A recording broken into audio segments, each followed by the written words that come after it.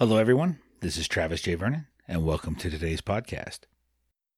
Names are a funny thing. I used to always like to hear the stories from my dad of how different guys in his squadron got their call signs. As amazing as it would be to be able to always pick your own nickname or call sign, things like that don't really happen.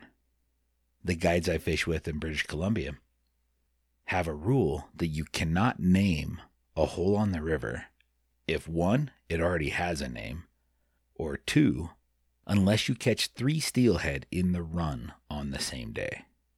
I think up until then I hadn't really even thought about naming things myself. Amongst the other fishing guides where I spent a lot of time on the river, having names of sections of the river and names of the different pools became pretty important. In the morning, as everybody was splitting up with their clients and heading out to different spots, it was important to be able to say, hey, I'm going to this location, or I'm going to this location. We're going to fish from here to here. Nowadays, depending on where you go, if you can find a place to park and one hole, you'll camp that thing as long as you can, because you may not get another one. I think that's why I go farther and farther into the backcountry all the time, to find those little nuggets, those little hidden treasures that other people don't know about yet. Or if there's people that do know about them, because I don't really think there's very many secret spots, but the people that do know about them are such a small group, and they keep it to themselves. Once it hits Instagram or gets posted somewhere, or somebody forgets to take the geotag off of a picture before they post it and blow a section up, there's still some places out there that I'd love to go. Well, back to the whole naming thing. There's a spot on the Weber River that I love to fish. And I had a client in town that I would fish with all summer long.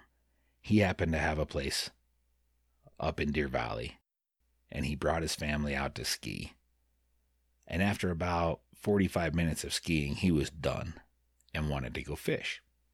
So he calls up the shop, and I tell him, yeah, we can go out, but it's the middle of February. It's going to be cold. We should probably only fish from about 10 to about 2. That'll be the best time. It'll be the warmest. The fish will be the most active. But it's going to be mostly nymphing. So we get weighted up, geared up, all the warm stuff you can throw on, head to this spot, and we head downriver. We walk all the way down to this bend that I really like.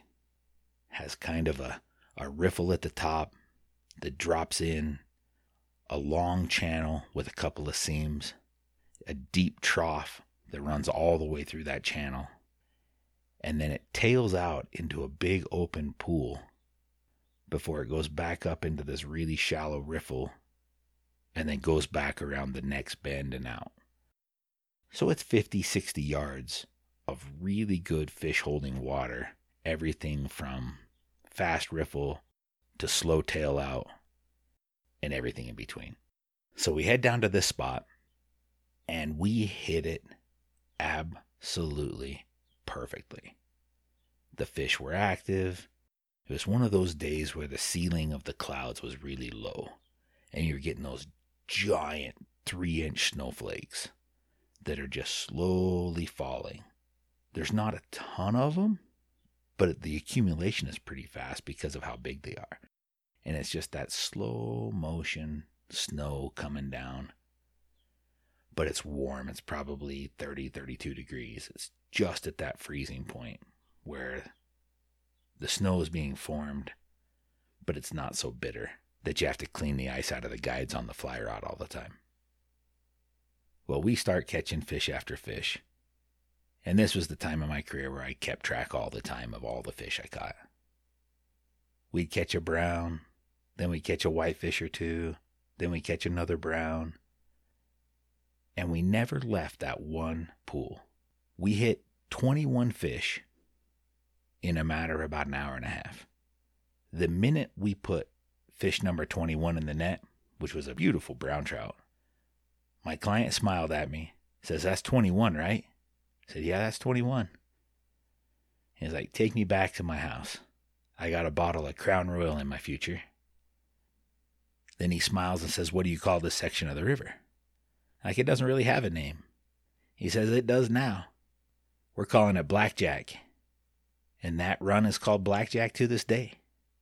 He is a fun client. So I started with the Blackjack story because this is episode 21. Another really fun experience I had in Blackjack. Another winter day. Client calls up. Wants to head down to the river.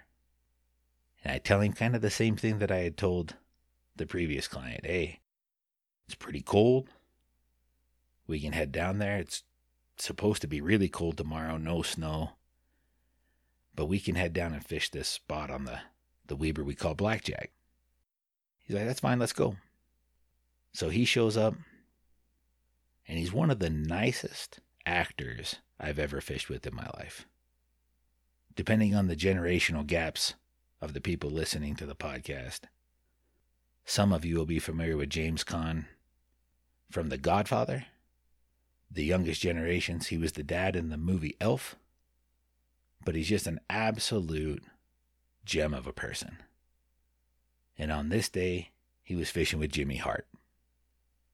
So we get down to Blackjack, and there's quite a bit of ice that is formed from the bank because it's so cold. Ice maybe extends 3 or 4 feet off the bank. So it limits where you can fish. The calmest, most dead water is frozen. But the trough was still very fishable. So James and I fish up at the very top of the run. And I tell Jimmy to go down below us. And he can come in and fish that trough. Well, we catch a couple of fish. And Jimmy decides to step out onto the ice.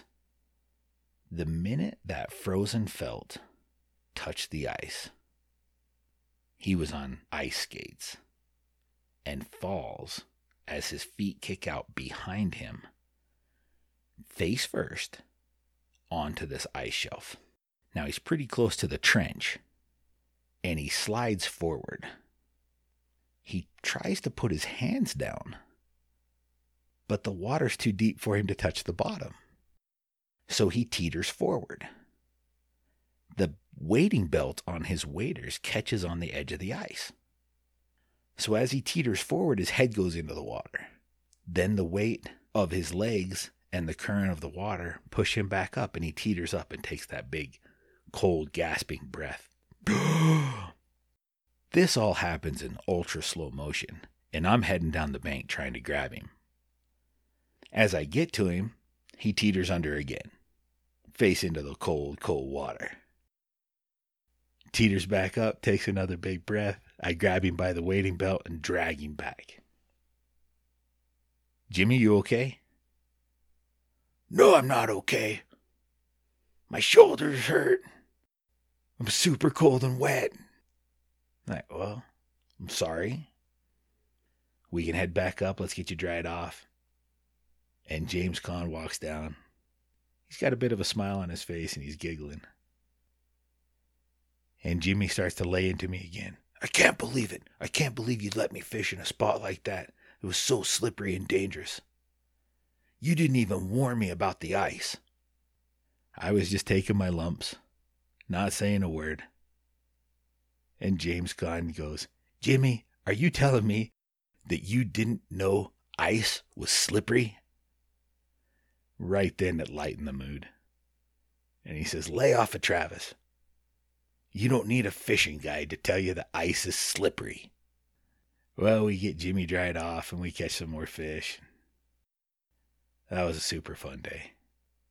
I will be forever grateful for James Caan because he signed a couple of DVDs for me to give to my grandmother, my Grandma Betty, who was a huge fan of his. And he signed both The Godfather and he signed the movie Mickey Blue Eyes. And my mom gave those to my grandmother as a gift.